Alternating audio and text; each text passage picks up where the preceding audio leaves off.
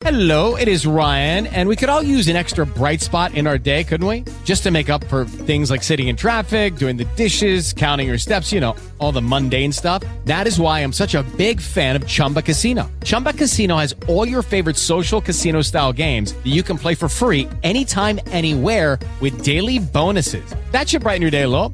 Actually, a lot. So sign up now at ChumbaCasino.com. That's ChumbaCasino.com. No purchase necessary. VGW Group. Void where prohibited by law. See terms and conditions. 18+. Okay, round two. Name something that's not boring. A laundry? Ooh, a book club. Computer solitaire, huh? Ah, sorry. We were looking for Chumba Casino. That's right. ChumbaCasino.com has over 100 casino-style games. Join today and play for free for your chance to redeem some serious prizes. ChumbaCasino.com. No purchase necessary. Void where prohibited by law. 18+. Terms and conditions apply. See website for details.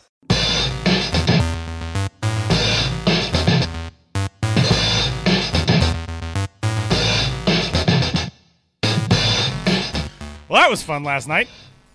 It sure was something, wasn't it? Woo! That was it was a baseball game. I got a text afterwards that said, "Well, that was certainly a baseball game that was played in 9 innings."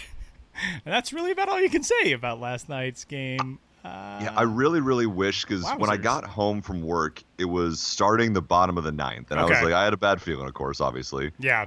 But when the game kind of got to a point where it was first and third, 1 out, I was like, this game's going to be over in 9 innings. Okay. I just don't know who's going to win. Okay. And I wish I would have tweeted it out, because it would have been very prescient. But, hey, it was over in 9 innings. It was. And it was a good game. It was over the in good 9 guys innings, won. and the good guys won. And I tweeted a thing last week about how the Rockies beat the Cubs in that game when Greg Holland loaded the bases in the 9th. And I tweeted out that it was almost better that way because it let Cubs fans have like a moment of hope before they just got destroyed in that game. And last night was the same, maybe even a little bit better, because the Giants came back from 9-1. They were down in the 8 runs in the seventh inning, and they came back and tied it, and then they blew it anyway. The best moment of last night. And it was Hunter Strickland, too, blowing it. Yeah. Which is even better. That's just, mwah.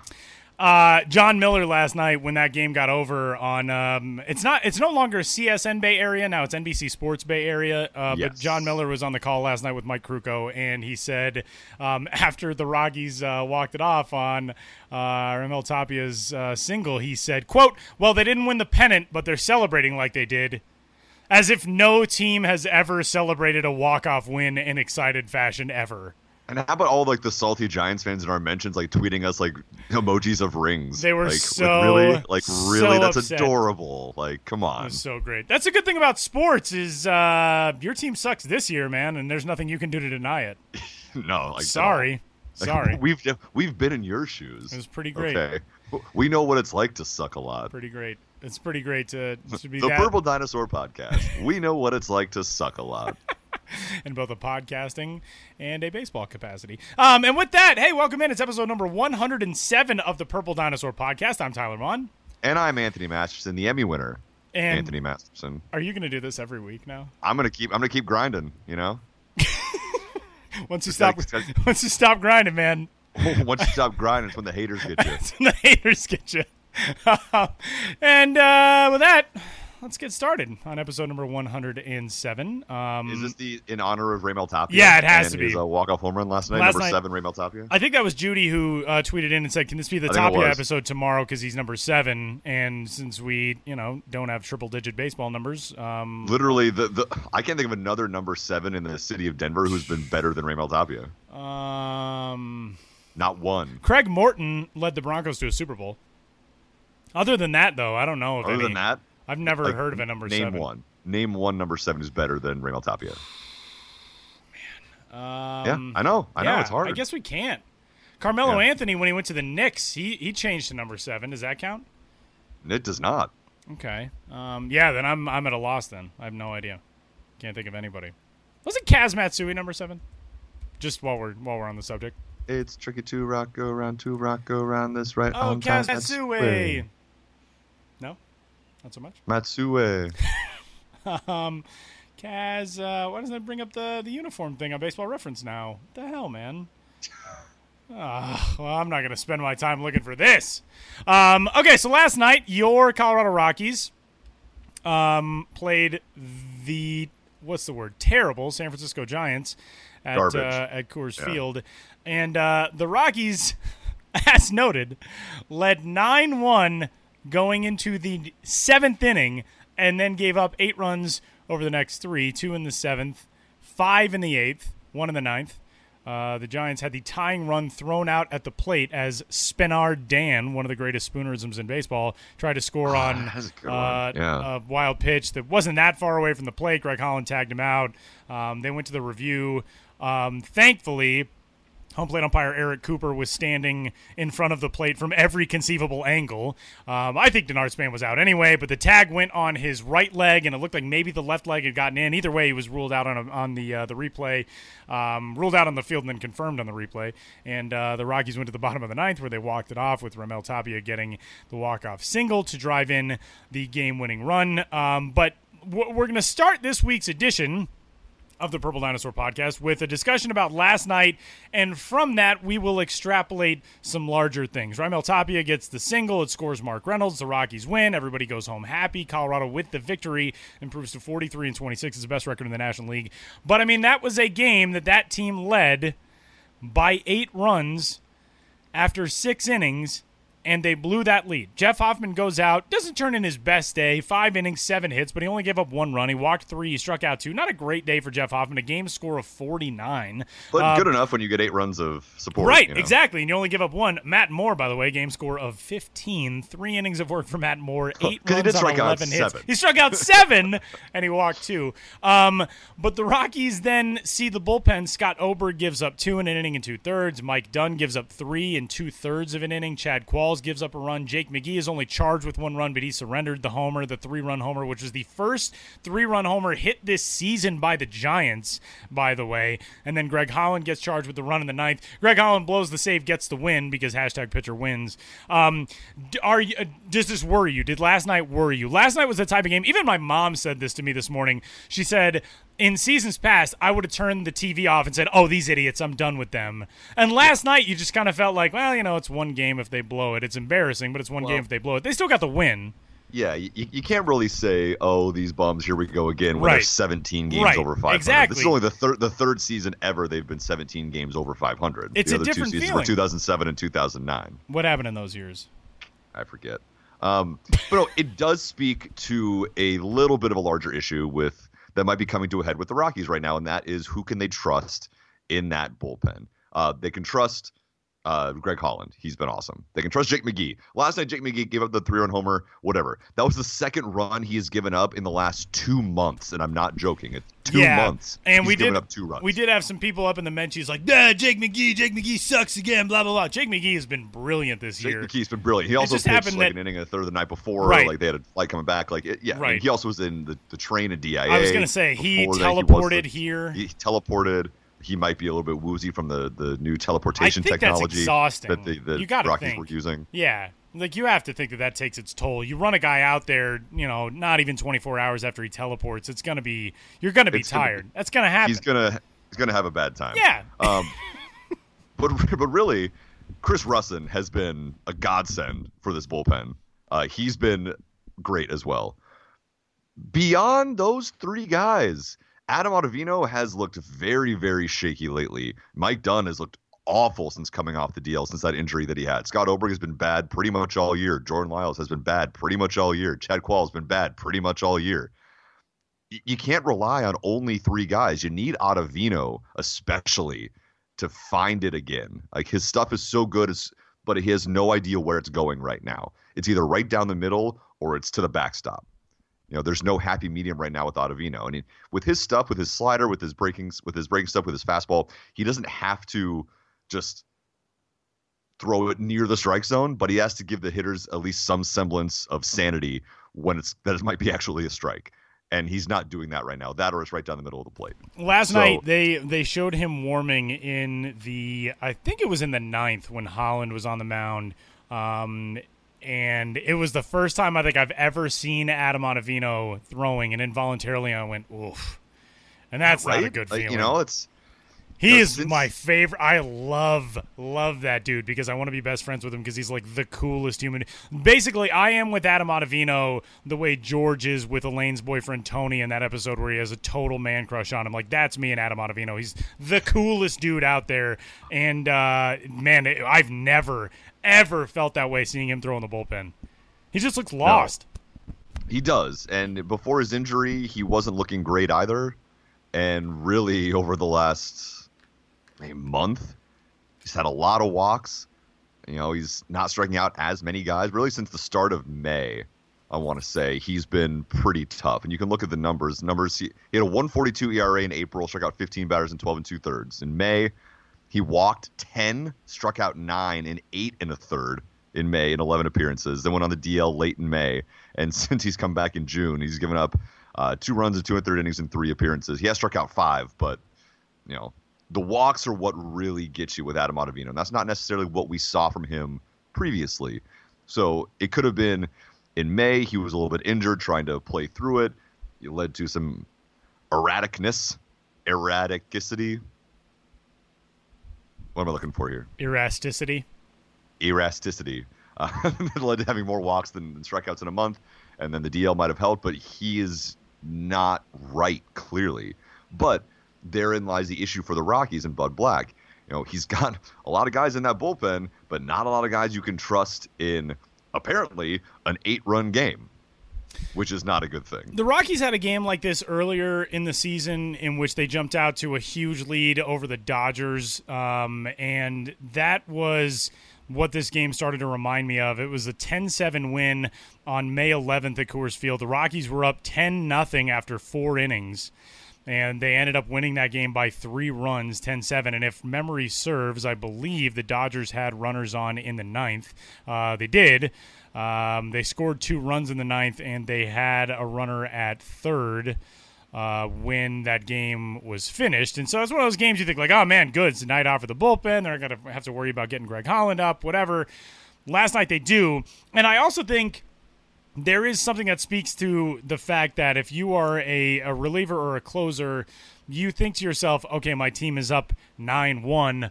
I'm probably not going to have to work today. And maybe mentally you don't shut it Jake down. McGee too, but exactly, but you're in a different state of mind. Yes. And honestly, for Jeff Hoffman, too, at the same time, I remember, this is not going to say, oh, when I played, but like when I played and my team gave me a big lead, I didn't pitch as well. I wasn't as focused. Yeah. And people are like that. Some guys are like it's that. It's just in the human big leagues, nature. you know? Right. Yeah. And that's not to put your say, guard down a like, little bit. right. It's not to say, like, everybody just major leaguers all turn into slackers, and so therefore having a big lead is a bad thing. But it is human nature to just say, like, okay, I've got a cushion to work with. I can let guys put the ball and play whatever. I don't need to be quite as sharp. I can't tell you how many guys I interview on a regular basis who say it's easier to keep myself locked in if the other guy is throwing as well as I am. Starting pitchers who were locked in a 1-0 game or a scoreless game, something like that, you're more tuned into just how good you need to be if you don't have that margin to work with. Now, obviously, everybody wants a margin to work with, but there is a time when I think that hive-mindedness kind of plays into a conjunctive sense of failure with a day that just goes poorly all around. The same way that hitting is contagious, I think pitching can be contagious, and I think that can happen in a negative sense too. So, and especially if you're a reliever who's inheriting guys on, who is already put in tough spots. I mean, Jake McGee comes in a very difficult situation last night. Not easy. It doesn't excuse it. No. But at the same time, like, those games are going to happen, and the fact they came away from that game with a win is huge. It kind of makes you wonder, is there a soft underbelly to the bullpen that is going to rear itself in a bad time? Yes. I mean, they need to get Mike Dunn right. Yeah. They need to get Jordan Lyles and Scott Oberg maybe off the team. Yeah. You know, it's getting to a point with them. Like, listen, we say it a lot. They seem like very nice people. They aren't big leaguers right now. They're not. That's the thing. Is it time to give Matt Caracity a chance up in the big leagues? Even is it Jerry time? Vasto, somebody like Even that. Jerry Vasto, who does exist apparently. Bobby DeMuro would be very impressed that we think that he exists because we thought that he was just a figment of Bobby DeMuro's imagination for so long. But Jerry Vasto is doing very, very well down in AAA right now. Jerry Vasso was a 24th round pick from something called Felician College in Lodi, New Jersey. I don't even know if you pronounce it Lodi or if that's just the California way. That just sounds embarrassing. But also, Austin House, is he going to get a chance soon? I mean, I think it's time that we have seen what Lyles and Oberg can do. I think it's time to give somebody else a chance and see if they can surprise you. Here's the thing I don't get. Scott Oberg has an option left. Scott Oberg could be sent to Albuquerque. You can make that move. If Carlos Estevez is the guy you want to bring up because you've already used one of his options this year, even that makes sense. But Scott Oberg right now, he's not providing you a lot. Jordan Lyles, I understood for a while. He's going to be a free agent after this year. Maybe you can drum up some value for him, that type of thing, if you keep him on the roster. He doesn't have any options left, yada, yada, yada. Jordan Lyles, it's not working. It is not working, man. He's got a 7.06 to go somewhere else and succeed somewhere. And really, I hope he succeeds somewhere else. Jordan Lyles is a great dude. He seems like a very intuitive, intellectual type of ball player who I don't think anybody in the world is more frustrated by Jordan Lyles' struggles than Jordan Lyles. The same way with Eddie Butler. I wanted Eddie Butler to go off and be dominant somewhere, be great somewhere. I would love to see Jordan Lyles be that way. It's not going to be here. And the situation that exists when you play at Coors Field, hashtag Coors, is guys who get beat up here are getting beat up exponentially more than they're going to be getting beat up elsewhere. Eddie Butler, when he inevitably struggles at Wrigley Field, he's going to be able to bounce back a little bit quicker because there isn't exactly the same likelihood you're going to run out the next time and also give up 8 runs. So I think with Jordan Lyles, that same sort of situation exists, and I just don't understand. For a while, when this was April and it was May, I sort of got it. And there was a stretch where Jordan Lyles looked fine. I mean, Jordan Lyles from May 23rd through June 10th allowed 1 run over a stretch of 8 appearances. Like, he looked okay. He dropped his ERA from 8.53 to 6.41 in that stretch. You thought, okay, maybe he's going to at least throw an effective inning here and there. Baby steps, yeah. But, man, it isn't working. No, it's like every time they start Tyler Chatwood at home, like, maybe this will be the time he figures out how to pitch at Coors Field, and he never does. But then he goes on the road and tosses six innings of 1-run ball every single time. You're like, oh, okay. So the question then becomes, because this is the question that we have gotten over and over and over, when John Gray returns, which looks like it's going to be within the next week or so, John Gray is going to pitch in a rehab assignment for AAA Albuquerque at Sacramento coming up on Sunday. Tyler Anderson will also pitch a rehab start in that series in Sacramento, which is a Giants affiliate. Wah, wah. Sorry, Giants guys. No, don't their affiliates have all the worst records of all of their respective I'm pretty sure divisions and levels? I think they do, terrible. or at least they did like a little while ago, but they're all really bad. I'll check it out here. The San Francisco Giants are the worst organization in terms of winning percentage for their affiliates. Their combined minor league affiliates are 107 and 164. It's a 395 winning percentage. The next fewest wins. They're the Phillies. Yeah, basically. The next fewest wins among minor league affiliates is the Washington Nationals, who have 116. That's 9 more wins and 10 fewer losses, 154. The Giants affiliates throughout. San Jose is 30 and 37. That's their Class A advanced team. That is the best record in the system. It's a 448 winning percentage. Richmond is 27 and 38. Sacramento is 25 and 40. Augusta, their low A affiliate, is 21 and 41. Oh. God almighty, that is garbage. But when those guys come back, John Gray should be back within a week to 10 days if everything goes well. Tyler Anderson will also likely be back within a week to 2 weeks. What happens? So even as late as last week, I was like, Senzatella's got to stay in there. He's doing so well. Yeah, it wasn't just the rough start he had in Chicago, whatever. It's not that big of a deal. He still battled through it, whatever. Senzatella still is doing with the most smoke and mirrors of anybody on the staff, but he does have the good stuff. He just doesn't have any great stuff. He's got a 99-mile-an-hour fastball when he wants it. His breaking stuff isn't necessarily great. It's not the kind of stuff that like Jeff Hoffman has or even Herman Marquez has. So you could potentially fix a lot of problems you have in that bullpen when John Gray comes back and Tyler Anderson comes back by shifting Senzatella to the bullpen. You're going to keep his innings down because, he didn't throw a lot of innings last year.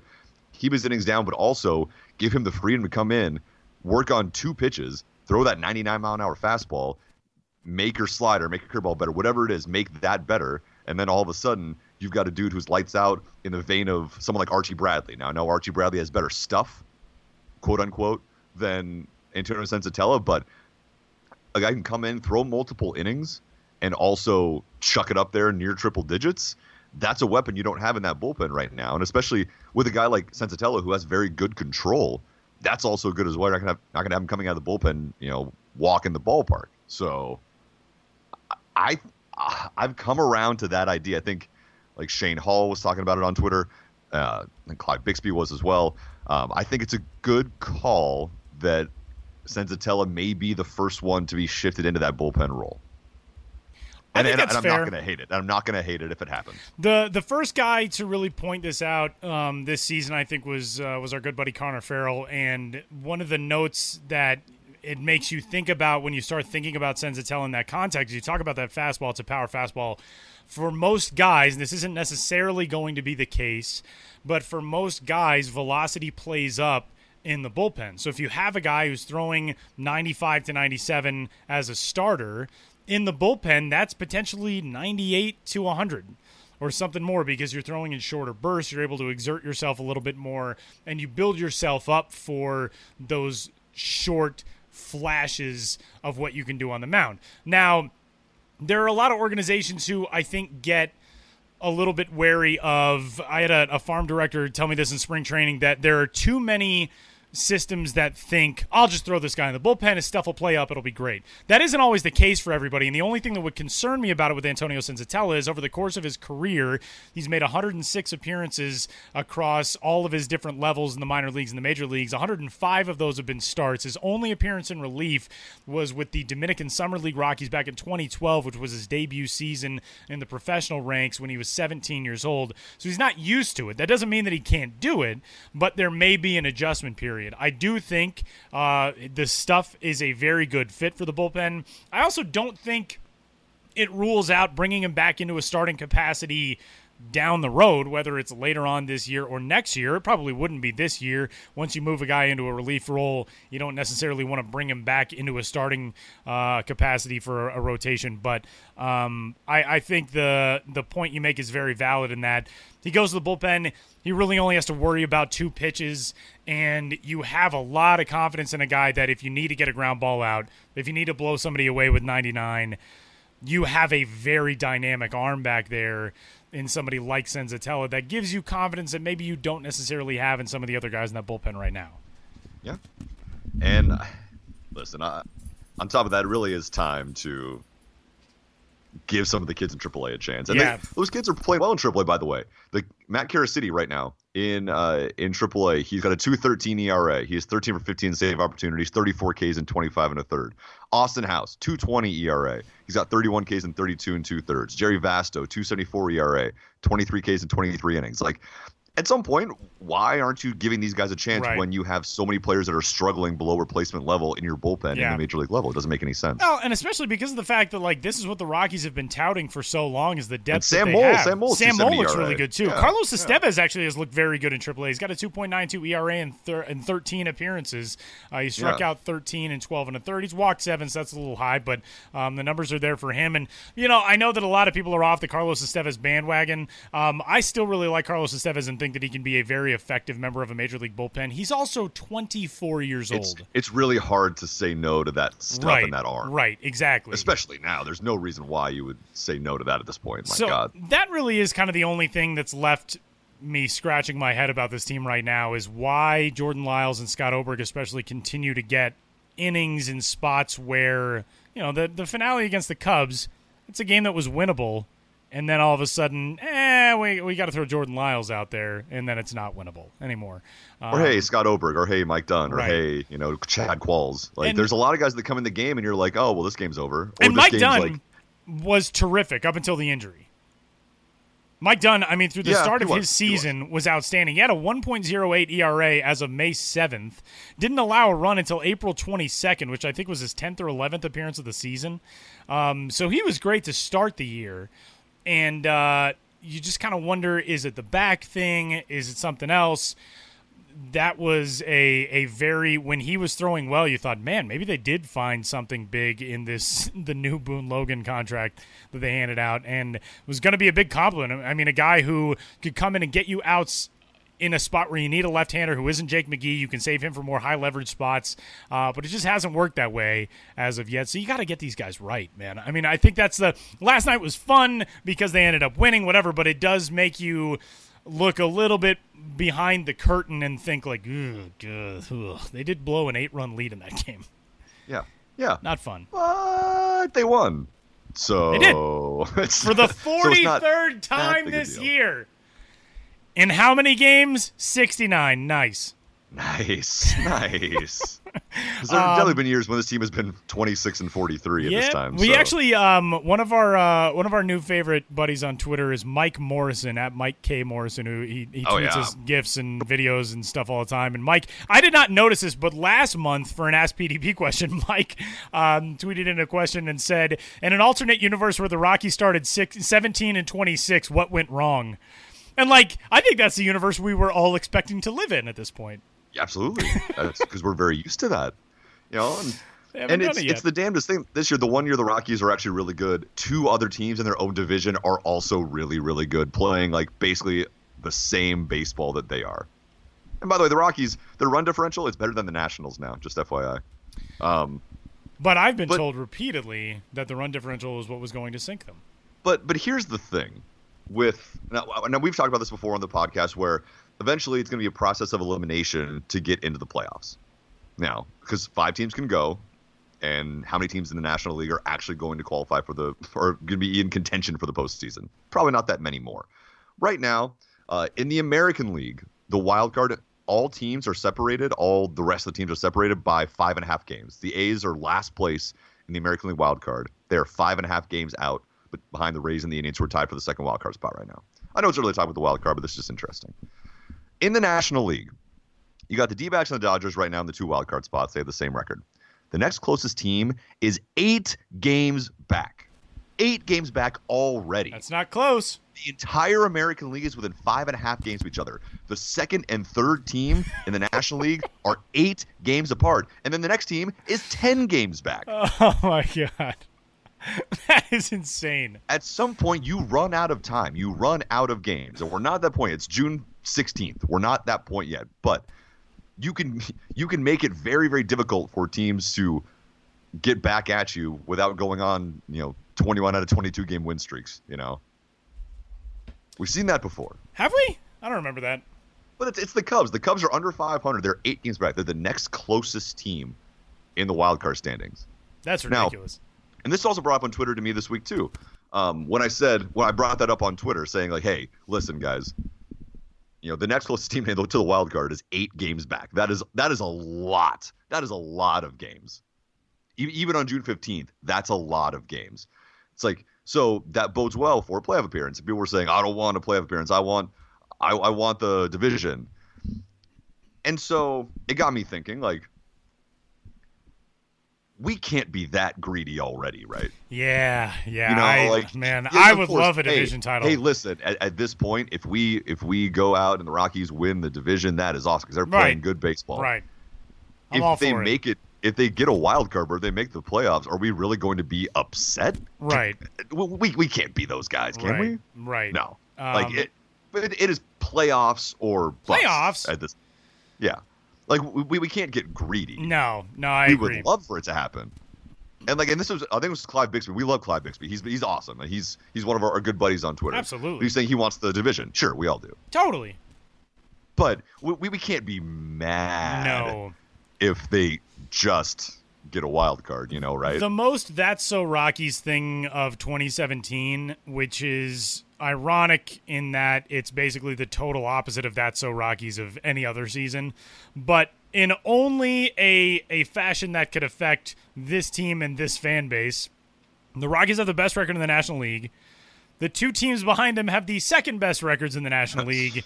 The next best record in the National League is leading its division by 9.5 games.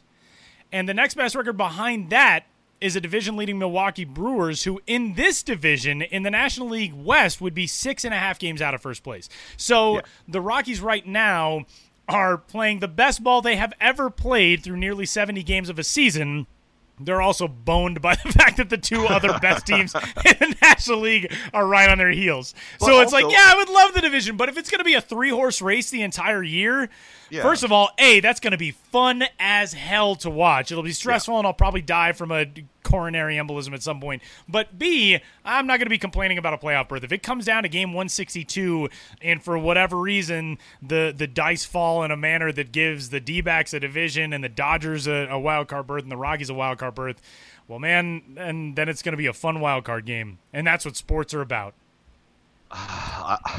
I'd be so worried if it's Rockies D-backs wild card game Yeah. for my own For your own home nascent life marriage. Also, I meant to ask you this. I'll be 2 weeks married at the wild card game. If it is Rockies D-backs, it will not be a good scene. Yeah, and are you doing a honeymoon immediately after the wedding? We're doing a mini moon. We got Okay. a timeshare in Cabo for 5 days. Oh, I'm coming back okay. for the post. Okay. That's why we did that. Because way, I was going to say, you're No, a man I'm who not. works on the postseason. What's the situation going to be there? I am not going to miss the post. That's why Okay. we did like a 5 days in Cabo in a timeshare, and then I'll be back on the Okay. last Sunday of regular season baseball. Okay, I got you. Good. I also I was gonna let this drop on Twitter, but I forgot to. I think for episode number whatever it'll be by that point, 112, Blah, blah, blah. 118, whatever it'll be. I think Craig Goldstein and I might just sit in the back of your wedding and just like provide play-by-play commentary of it, and we'll just put that out as the podcast. Yeah, that's cool. We'll just yeah. make fun of you 'Cause for like an hour. I ain't doing a straight. podcast last week of the season. Sorry.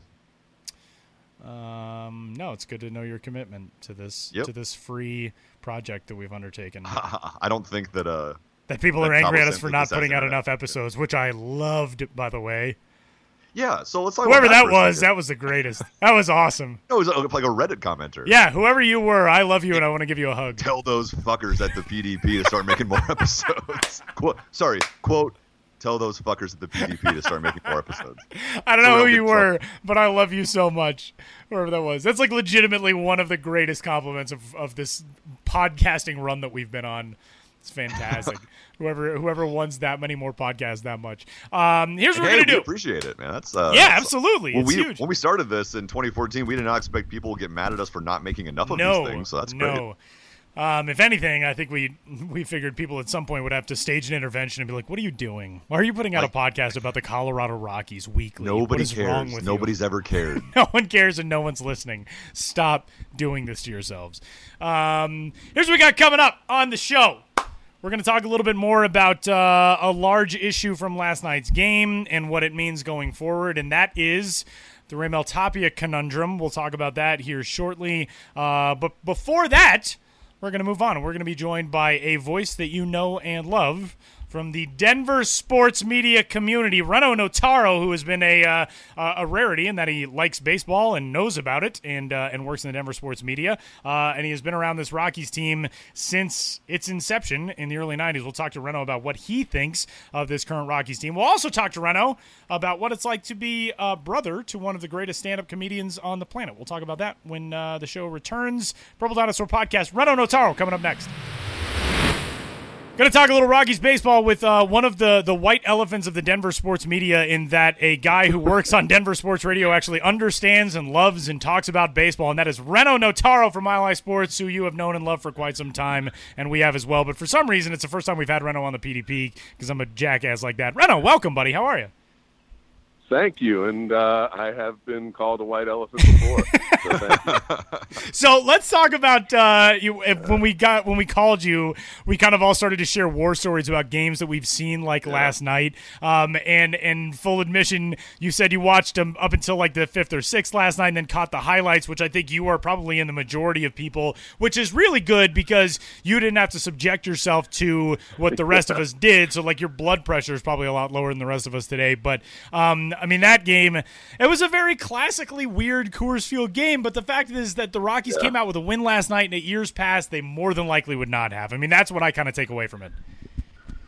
Yeah, it was interesting because I watched through, I think, the 5th, 6th inning, and then saw the final score, and then it really made me want to go see the highlights, and then to find out that they actually, didn't, well, they got the win, but in quite an unconventional fashion. But, look, it's a win, and it's something they can learn from.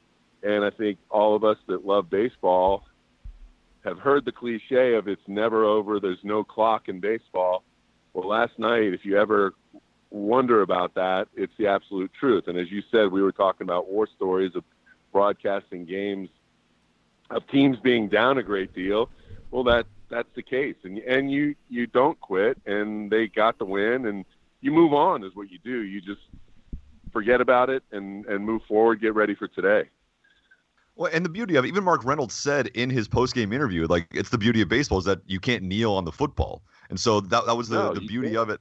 Exactly. So with that being said, like, this team right now is playing the best baseball they have ever played, especially in the middle of June. Usually this is the time when they do play well. The June swoon hits, or the July fry, or the August schmoggest, whatever it happens. But we haven't really seen that yet from this team. Yeah, exactly. Yeah, true. So we haven't seen it from this team this year. What's the difference for this team for you this year that you've been seeing? Well, I think it's the starting pitching. I remember speaking with Tyler and anybody that wanted to talk about baseball. This is the first time since I can remember, and maybe in the history of the Rockies, that the first four guys in the starting lineup, starting rotation, were set. You were just looking for that fifth guy. Sensatella came in, and he was highly regarded, probably not somebody that most of the public knew about. And, the starting pitching has come through. But to me, what's even more remarkable is that they've done it without Bettis, without Gray.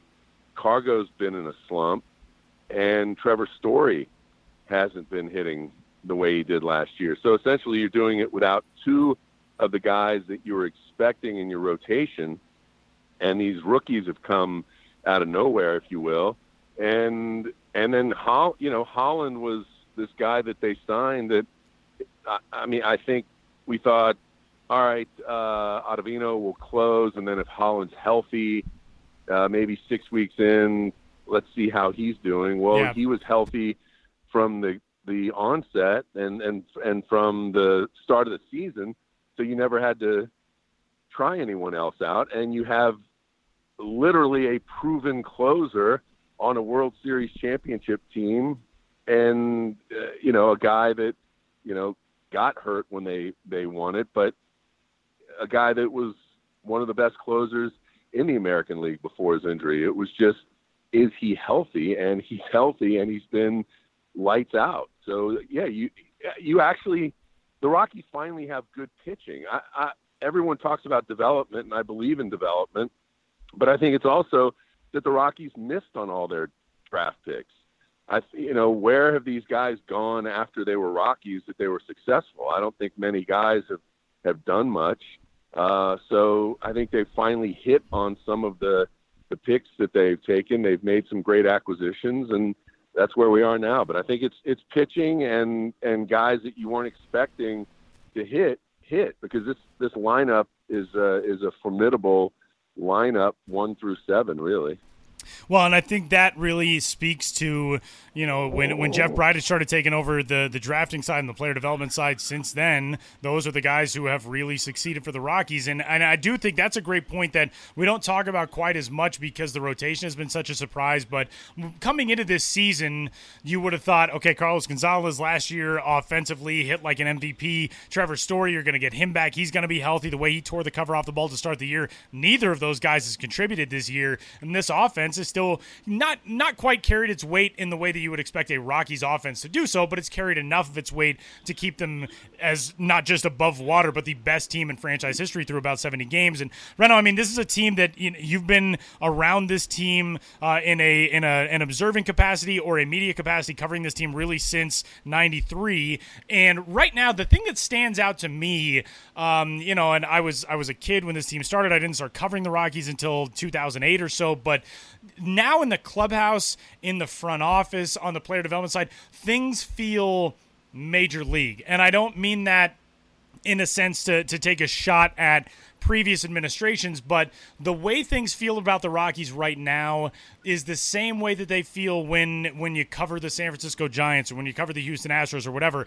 Everything seems buttoned up, and it seems on the level of what you would expect for a team that can contend for playoff berths and for division titles. Compared with what you remember from seasons past, how does the organization seem like it's operating now, especially versus the way that it was under the previous administrations that were hostile with the media, that didn't seem to be very amicable to the fan base? How does that stand out? Well, yeah, I mean, Clint Hurdle was always confrontational. Jim Tracy was the best ever. He was a kind person. I think he was a great baseball guy, and I think he doesn't get enough credit. Walt Weiss was just, that was his opportunity to manage. If he ever wanted to manage, that was the only way he was going to probably get it. And I don't blame Walt. I don't think they had any arms. But, it is a professional organization right now. As you said about being confrontational, I think winning helps too. Winning makes things easy for the front office. But now you have one person. You have Bridich. You don't have this 2 or 3 headed monster that's, like, who's in charge? Wait, who made the pick? Are you who did this? Or, who's got an office in the clubhouse for some reason? Yeah. Yeah, I mean, when Clint was there, Hurdle wanted to still be one of the guys, and I like it. Like, the difference between Hurdle and Jim Tracy is Clint Hurdle was supposed to be the second coming of Willie Mays, and he was supposed to be this top prospect. SI cover boy, yeah. Yeah, so he's angry a lot of the time, I think, because of that. And then you look at Jim Tracy, he was a guy that was just happy that he made it to the bigs. He got a cup of coffee in the big leagues, and he just was like happy to be there. He's a lifer baseball guy. And Jim always stayed in his office. And Jim was the kind of guy where after a game, I would go in, once a series and just sit down and talk with the guy and just talk baseball or life with Jim Tracy. That's cool. And so, he would ask about family or my sister or something like that. And so it was very, it was unique. And, Bud Black is just a very, amicable guy. And you approach him and again, it does help with the winning. And here's a guy who was a very successful pitcher in the 1980s who saw his team's greatness. And I think he was a 500 pitcher, but I'm a Nolan Ryan fan, so I've never been into wins and losses for pitchers. So, no, I think it is. It's a different attitude, but I also think it helps with Bridich and having more talent. I mean, again, I go back to who are the greatest Rockies pitchers of all time. So, De La Rosa. I mean, that's exactly. it. I think. I mean, Estacio. I mean, right.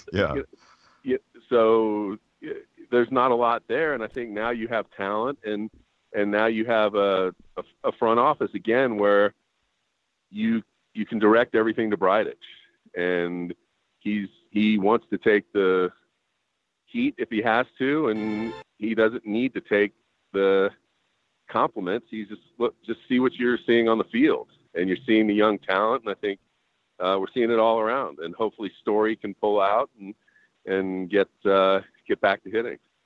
I mean, does the success this year vindicate Walt a little bit, or is the success the Rockies are having this year more of an indication that Bud Black was the right guy for the job? I mean, look, I'm not saying Walt is, Casey Stengel or the, Tony La Russa or the greatest manager, but I don't, there's no way you can say all of that falls on Walt Weiss. The lack of success. I don't think there was talent or healthy guys pitching or anything like that. But yeah, I think Bud Black it's a perfect storm too, and again, here's a guy that lets him play. He's not trying to come and hang out and be one of the guys. He's already done that in his career. He doesn't need to. He doesn't need to prove anything in the clubhouse. He's got his office. So no, let's give Bud Black some credit, but it is baseball, and it is, hit the ball, field the ball, and, make pitches. And these guys are making pitches. They're keeping it down. They're getting out of situations. And this defense too. Let's not forget about that. The play Story had, diving. I mean, right. Cargo's still making plays. Yeah. I mean, Cargo's still making plays in right field, and LeMahieu. I think DJ LeMahieu is somebody that's really starting to get the credit he deserves nationally after we've been able to see it for the last 2, 3, 4 years. So, I really like Bud Black, and I think it's a perfect storm right now. Talking with Reno Notaro. It starts with the pitching. I think you guys would agree with that. Yeah, absolutely. And which is still just so bizarre to, like, every once in a while you just step outside of your mind and you're like, man, we're talking about a Colorado Rockies team on June 16th, and we're like, man, this pitching staff's really carrying them, which makes zero sense.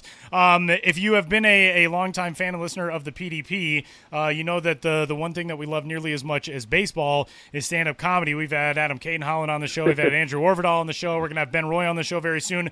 Well, Reno comes to us with a unique look at the stand-up comedy world because, as you may have wondered from the last name Notaro, Reno is the older brother of Tig Notaro, one of the greatest stand-up comedians on the planet. And not only that, Reno now has 2 nephews, Tig's little boys, who are going to be growing up in Los Angeles. And Reno and I had this discussion the other day because Reno and I have kind of gone, I've got a niece who just turned 3, and your little dudes are how old now? They are 11 and a half months. So they'll be turning a year. So they're getting 26. close. And so, and like my niece is she's ruined. She's growing up in New York. Her father's a Yankees fan. It's just going to be a disaster. I probably won't talk to her about baseball ever because I don't need to hear about the Yankees. But there's still time for you to save these 2 little kids from being Dodgers fans. So let's talk about that first, because you're going to Los Angeles soon. And you, full disclosure, are an Astros fan, spent a good majority of your life in Houston. So that's the plan, to make sure that they are cheering for a team that isn't the Dodgers, basically. That's the overarching plan of the Astros, if you can manage it, right? Yeah, that's it. I mean, my family are all Yankee fans. I was a Yankees fan until we moved to Houston, and then I just kind of, once the Astros won that 1980 division and played the Phillies in the postseason, that kind of really cemented me. The Mike Scott years, well, that was pre-Mike Scott. Those were okay. Yeah, J.R. Richard and Nolan okay. Ryan. When Nolan Ryan's first year. The Tequila Sunrise jerseys. Mike Scott was 86. He came over from the Mets. Okay. And but yeah, it was. I just don't want them to be Dodger fans. I'm going to be honest. And I'm going out. Their birthday is June 26th. They turn a year old, and we're going. And it was actually Tig that texted me and said, hey, Stephanie, her wife, realized that the Rockies and Dodgers were playing while we were going to be out there, so we're all going to go to the Rockies-Dodgers game Saturday. And, I just need to brainwash them very soon and keep that going. But I'm excited about that. Excited to take them to a baseball game. And they don't know what the hell's going on, but it'll be more fun for us than anything else. But yeah, it'll be a lot of fun, and she's doing a little touring right now, and she'll tour later on in the summer also. I don't know when she's coming to Denver or back to Colorado, but I'm sure she'll be coming sometime soon. I saw Tig at the Boulder Theater a couple years ago, and it was not just saying this because Reno was on the show. It was one of the best shows I've ever seen in my entire life, and it was like to have Tig as a sister. Is that like you guys grew up together? You're very close with your mom. Like you had all the family things, and then like now she's this international superstar. Is that ever weird? Like, do you ever go to LA and like people are like, oh my God, it's Tig Notaro, and you're like, this is just my younger sister. Like, what has that been like for you? That's exactly what it is, because it's like I was with my stepdad, and I just started laughing. I was just like, it's crazy how Tig is recognized more now. In the last 10 years or so, it's easier for me to give my last name, like when I'm getting coffee or a reservation than it is for my first name. Both are probably difficult, but my last name's easier to say and easier to spell. And so generally when I give my last name, somebody will look up and go like Tig Notaro. And if I'm in the mood for it, I'll say who, and they'll say, oh, the comic. And I'll say, never heard of her. And yeah, never heard of him or something like that. And then get them going. And yeah, I actually did that at her HBO special. We were having drinks at the bar, my friend and I, before the show, and I kind of nudged my buddy Juan, and I said, watch this. And I was like, hey, who's the guy playing over at the Wilbur tonight? And the couple next to me, and I could tell like the whole crowd was there to go into her show. And the couple next to me, the woman leans into me and says, it's a woman, and her name's Tig. And I was like, wait, there's a chick playing a HBO special? And they let ladies do that now, do they? Yeah, let them vote, and next thing you know, they're comics. And so I come out of the bathroom, and Juan goes, God. we need to leave because everyone in this bar wants to kill you. And so we left, and he was laughing so hard. He's like, I cannot believe you did that. And I told Tig that after her special when we were at dinner, and she just laughed and said, so you didn't break? You didn't tell him? I was like, no, we just walked out. You could have pulled out your driver's license and be like, hey, listen, guys, sorry. Like, I literally gave her the nickname Tig. You know, they just think that you were a horrible human being. Yeah, that's exactly. They were just like, oh, my God, Archie Bunker just left the bar. And so, yeah, it was really funny. But, no, I mean, I think you know this. I'm at times overly proud, and I'm blown away you should be. At her success. And I'm a fan of hers. Like, I truly love going to her shows.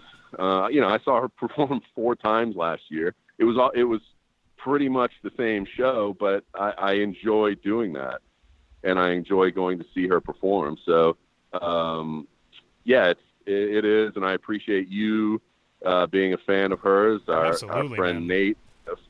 What's that? I just said absolutely, man. Yeah. So no, it is. So. Yeah, it is. It's mind blowing at times.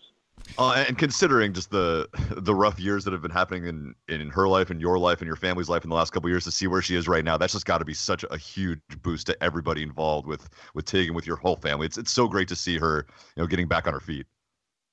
Yeah, it is. She's healthy. Her cancer's officially in remission because it's been 5 years.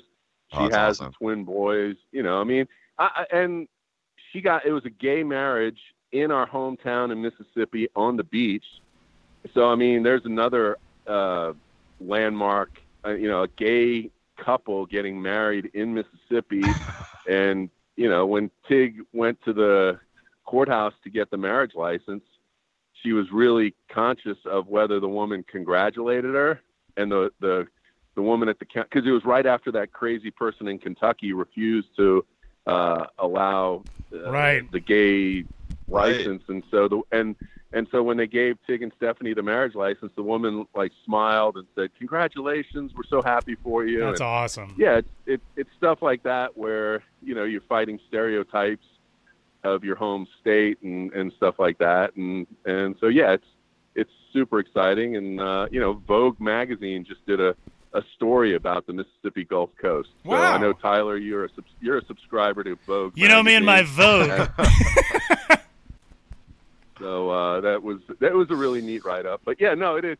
It's a relief, and I've stopped asking her, how do you feel? Because it used to drive her nuts. She's just like, I'm fine. I'm doing fine. I'll let you know, But yeah, it's cancer, and anytime you hear something like cancer, it freaks you out. But she's healthy and happy and married and kids, and yeah, she's just ruling the world. They just finished filming the 2nd season of her TV show, One Mississippi, on Amazon. So if you haven't seen season 1, I highly recommend watching that, and then get ready for season 2 coming up in September. So that's where they are now. And all of that. I'll be out there in a week.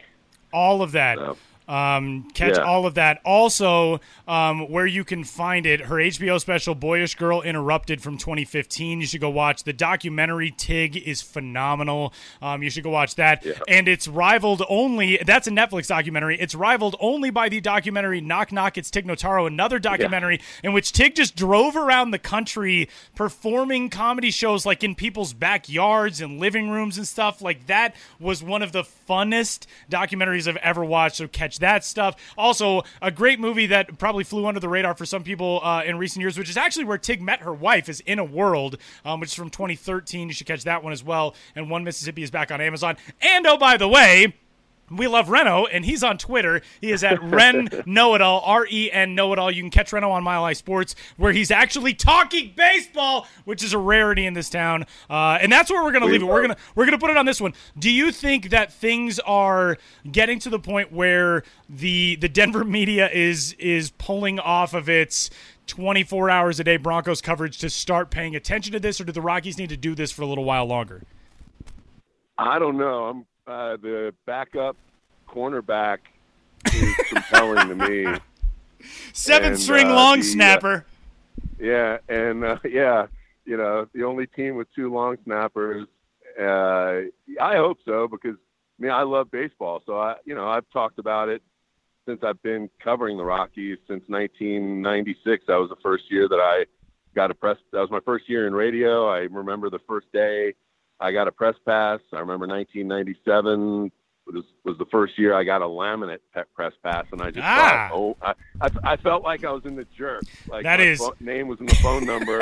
I'm like, or in the phone book, and I was just like, wow, I have a laminate Rockies pass, and I'm always going to talk about baseball, and when they're winning, it makes it a hell of a lot more fun. Absolutely. And I think there's nothing wrong right now of saying this team has a chance of winning the West and playing for a World Series championship, because I want them to win the West. I have no problem if they got in with the wild card and won the World Series, but there's something about being the best team day in and day out. The fact that they're, I think, 5-4 against the Dodgers right now, and they have the 3 games in LA coming up. I think there's something to be said about being the best team day in and day out and finally winning the West, and then go win the World Series too. I think that would be the crowning achievement. Let's make it happen. It sounds like a hell of a lot of fun. Why not?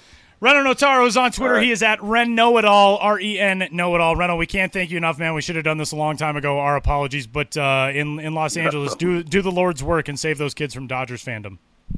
I will. Gentlemen, I appreciate it, and be well. We'll talk soon. Again, big thanks to Reno Notaro, who is on Twitter at Ren Know-It-All. Tig Notaro, by the way, has a Twitter account in which I don't believe she's ever posted a tweet. Her friends and friends of her friends all tweet for her, which is outstanding, and she is at Tig Notaro on Twitter as well. If you've never seen Tig stand up, she's one of the greatest on the planet. Not just like, she had a good HBO special. She's been in funny movies. She's one of the most brilliant comedians I've ever seen in my entire life. Gut-wrenching, but at the same time, you're laughing and you're crying at the same time. And that's what Tig really, there were, for stand-up comedy fans, like, people knew about Tig and how good she was as a comedian, but she really broke through. I think in 2012, 2013, she did a set about she lost her mother. Reno and Tig's mom died unexpectedly. She was very young. I think she was just in her 50s. Tig was diagnosed with cancer, and Tig's girlfriend broke up with her all in the same week. And Tig went on stage, I think in Los Angeles, and basically just riffed for about 45 minutes on what that week had been like. And Louis C.K. was in the audience and left that night and tweeted, "I just saw the best set I've ever seen in my entire life."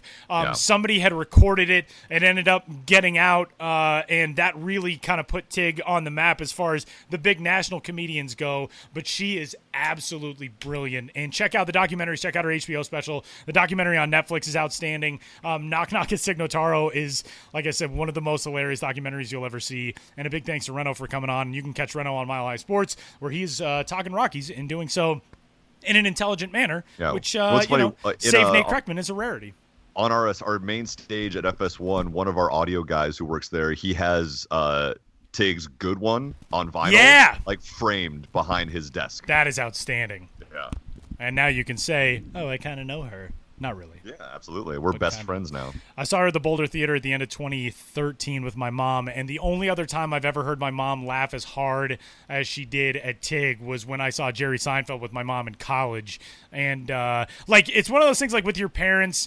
Sometimes, I never knew that my mom had this laugh in her until we saw Jerry Seinfeld when I was, a senior in college, and I heard my mom laugh. And I remember looking over at her like, who are you? I've never heard this human being laugh this way. And that was the exact way that she was with Tig. So if you haven't listened to Tig before, go do it. She's phenomenal. And Reno is as well. And a big, big thanks to Reno for, A, coming on the show, and B, trying to save his nephews from being Dodgers fans. Okay, there's another topic that we need to discuss, and it comes out of last night. And then we'll go, yeah. And it involves the Rockies outfield.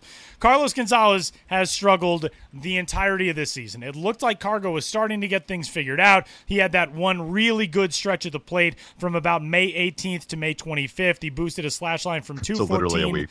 Yeah. 214, 281, 321 to 256, 323, 393. Strung together 4 straight multi-hit games in the final 4 games of that 8-game stretch. And then he just tailed off again. And Cargo has been abysmal in recent days. He is now 0 for his last 24. And in that absence of production from Carlos Gonzalez, Raimel Tapia has found his way into the starting lineup. He has 6 hits over his last 2 games. He's batting .286, .375, .357. The pop hasn't been there for Tapia this year. I think it's going to come along. Raimel Tapia is also only 23 years old. He's he a won guy the warning track last night. Right, and he's never going to hit 20 to 30 homers more than likely in the big leagues. He's just not the type of guy. He has a lot of bat speed, and he has good pop, but there isn't a lot of power in that frame. Maybe he'll surprise me and be a 25-homer guy. He's not going to be a 30-homer guy in his major league career, but he hasn't hit a homer at either level this year. He's got 2 doubles on his 8 hits. AAA this year. He finally hit one at AAA? Okay. Yeah. Did not know. It was a long homerless drought for him to start the year at AAA. But the point being, Tapia right now, to me, it's too early to say you have to find a spot in the lineup for him every day. But I think right now you have to ride this hand. He's got 6 hits over his last 2 games. Over his last 4 starts, he's got 8 hits. He has to be playing with somewhat regularity right now. And if this continues, he has to be in there daily, doesn't he? And then what do you do with Cargo? Where is this going? So Raimel Tapia, you said, has 6 hits in his last 2 games, which is great. Carlos Gonzalez has 5 hits in his last 18 games. He's 5 for 55 not great. in his last 18 games. Not great. So the whole year when Cargo was slumping, people were saying, oh, send Cargo down, bench Cargo, blah, blah. We kept saying Cargo's streaky. He'll be fine. If he's hitting this way in the middle of June, then we start getting worried. Right. Well, it's June 16th, and Cargo overall this year is hitting 215 with a 295 OBP and a 632 OPS. He doesn't seem hurt, and he has been atrocious. And so now it's going to be that time. You start worrying about Carlos Gonzalez. He's rolling over and everything. He's striking out, a decent amount. So now what do? You're not as deep on outfielders as you once were thought to be. Dahl has not played all year. He may not exist. We're not sure. Gerardo Parra is out for at least a month. So with Raimel Tapia, what he's doing right now, he's injecting a little bit of life in this ball club. And I think you try to work out a way to get Raimel Tapia into the lineup 4 times a week. I think that's what you have to do right now. You want to see what he can do with an extended look, whether it's mixing and matching, sitting Cargo one day, sitting Desmond one day, sitting Charlie one day if he has to take a break, whatever. I think that's what you need to do right now because you want to see what he can do because Raimel Tapia has the pedigree that he will hit literally everywhere that he goes. And if we're starting to see him finally start to have the light turned on at the big league level, you need to nurture that. You don't want to sit him right back down and say, all right, well, you had a good couple of days while Cargo got his feet underneath him again. Now all of a sudden, you're going to be sitting for the next 4 days. You don't want to do that to a kid like that. That's a good way to put it. At the same time, Carlos Gonzalez, he has the track record. He has, the seasons where he's hit 40 homers. He's hit 300 in his career. Who Carlos Gonzalez is, and you want him to be there for you because he is going to be a big part of this team if they do make the playoffs this year because he's a guy in the middle of the order. He is feared. Even when he's struggling, pitchers know they have to be careful with a guy like Carlos Gonzalez because of where he can deposit a baseball at a moment's notice. So it's a good problem to have. You really do. Well, if you count Ian Desmond as an outfielder, you really do have 4 real outfielders on the roster. You got Chuck, Cargo, Desmond, and Tapia. And Parra has played well. But he's out for a month. Right. Oh, you mean on the active roster? Correct. Right. Yes, active roster. Well, and the thing that's frightening is, like, then you look at the guys who are not on the active roster, and you have Parra, and at some point, presumably, you're going to have David Dahl, who might be the most talented guy of the group. Well, where are we going to have him? Is he a person? I don't know. Maybe not. Maybe he never existed. Maybe we all dreamed him up. He's too good-looking to have existed in real life. He did tweet Go Tapia. He did, yeah, that's true. He tweeted Mucho Swagger, which was pretty great. No, I agree. I think it's a really good way of putting it that right now you want to nurture this. You don't want to sit Raimel Tapia and all of a sudden have a guy go cold who is powering you. Tapia was a big reason behind the win in Pittsburgh to wrap up that series. He gets a walk-off hit last night. You have to try to bring that along. Yeah. It's just rough that it's coming at expense of one of the greatest players in franchise history right now. Yes.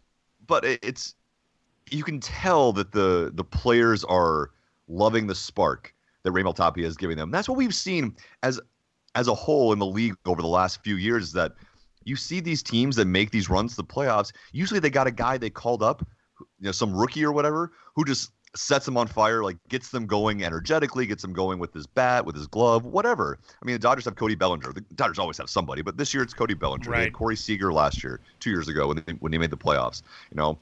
When in 2013 they had Yasiel Puig. There's always a team that makes the playoffs always gets, a big boost from some young kid. The Yankees this year have Aaron Judge. It's if Tapia can be that guy, and I'm not saying he's going to be Aaron Judge. He's not going to be a middle of the order guy. He's not going to be a guy that teams will have to worry about.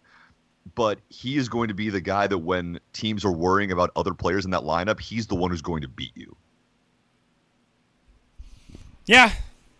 The thing that we've said multiple times this year is that they have a lot of problems that are good problems to have. Yeah. Just doesn't necessarily make it any less stressful to try to figure out solutions to them. Because right now we've had the discussion so often, what happens when John Gray comes back? What happens when Tyler Anderson comes back? What happens when eventually Chad Bettis comes back, you would hope? There is a similar conversation to be had about the fact that the roster at the major league level could contain Charlie Blackmon, who is arguably the best center fielder in baseball right now with Mike Trout being injured.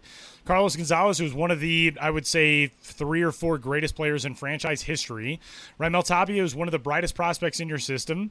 Ian Desmond, who you're paying a ton of money to. Gerardo Parra, who you're also paying a ton of money to.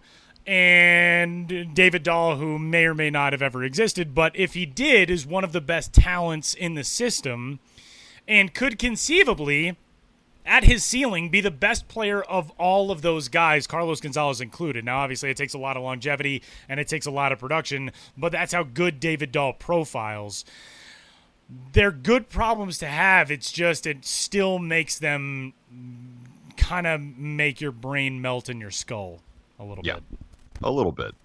But, it's we've been on the Tapia train for, I think, really since we even started the podcast. I mean, when he was in Asheville, I think is when we started the podcast. Yeah. So I think our third episode, we interviewed Drew Kreisman, then with Purple Row, and Drew talked about him as a blank canvas for you to dream on. And that was after his season in Grand Junction and when he had started in Asheville.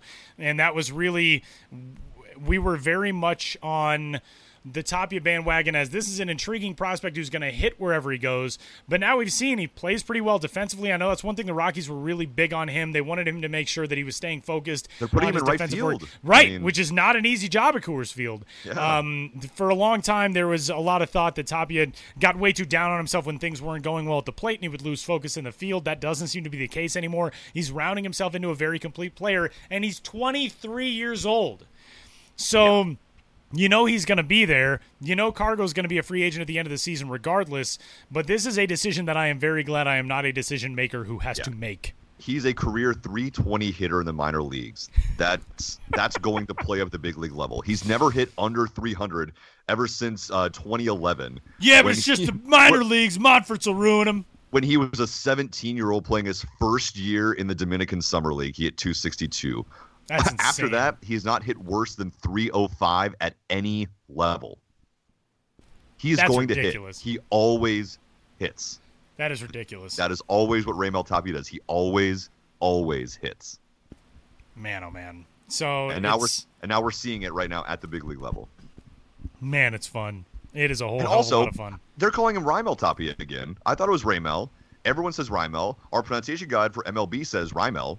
Is it Raimel Tapia? That's how we've always said it. We've always said Raimel Tapia, and then as he was coming up the ladder, people were calling him Tapia. No. No, I thought it was Raimel versus Raimel. Right, now, right. I was Raimel at the beginning of this year. Right. Because But I'm I just thought we were saying saying it wrong. We knew And all now it's along right. that Tapia was wrong. But I thought, okay, maybe there's a chance that it's Raimel. But now they're saying Raimel again. Now it's Raimel Tapia. Someday I'm just going to go up to him in the clubhouse and say, "How do you say your name?" What's your name, dude? It's generally what you do with people, although I will never be fully confident in that for two reasons. One, we had a player on the Pelicans in 2011, the year after Anthony and I worked together, whose name was Travis, and his last name was Adair, the son of former Orioles bullpen coach Rick Adair. But at the time, I didn't know if it was Adair, however, and I asked him how he pronounced it, and he said, "Oh, either way is fine."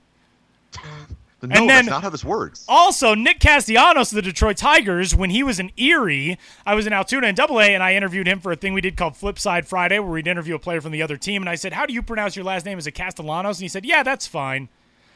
And then I felt bad about that for years, and I realized that Nick You're just messing with Castellanos you. apparently just doesn't care, because I tweeted that out, how I had felt guilty about that for 5 years. And Paul Wesner, who's a writer for Tigstown, which is a Tigers blog that covers the minor leagues, Paul responded and said, no, he legitimately does not care, because I gave an interview in which I said his last name as Castellanos, and Nick told me it was good, and Nick's dad emailed me and said, Nick doesn't know how to pronounce his own last name, it's Castellanos. He doesn't know how to pronounce his last So name. apparently, these millennials, they just don't know how to say their own damn names. Who knows? Oh, my God. So maybe it's Awesome. Raimel, maybe it's Raimel, maybe his name is Todd. Who knows? Todd Tapia. This is Fred Tapia. Tapia. Tapia.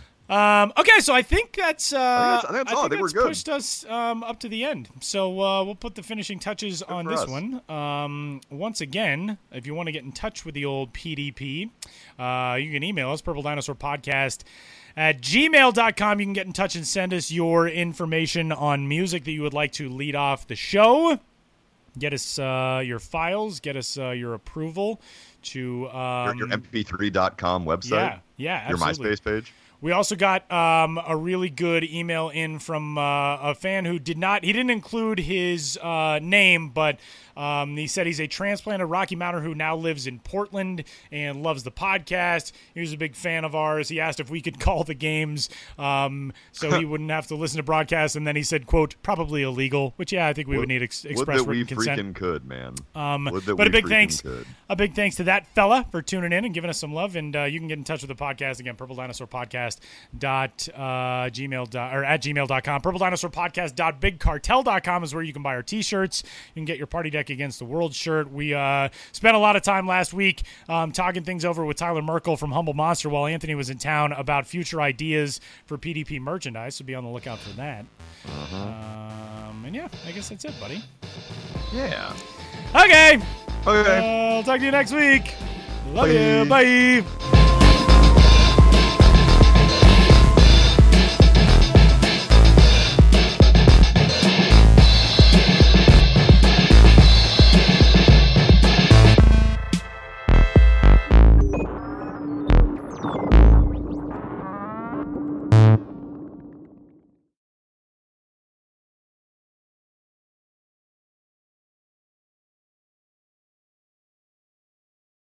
Gross. I just saw your text.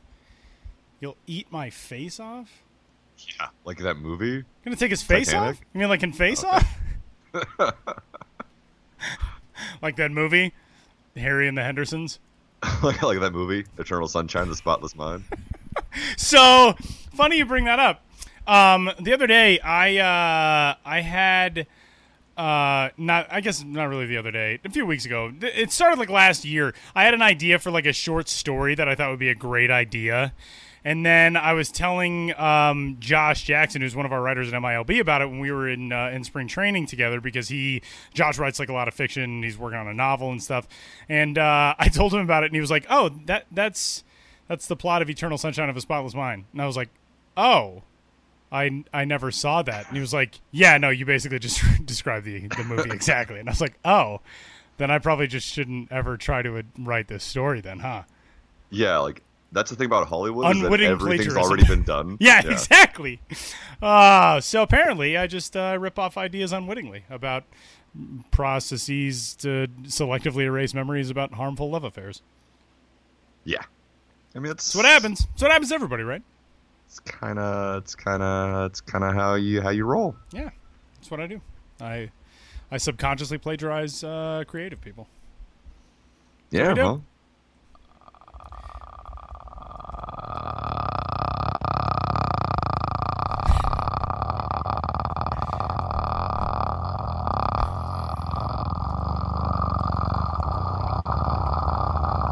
How long are your breaths? Oh, I could have kept going. That's like you're like an Olympic swimmer. That was creepy.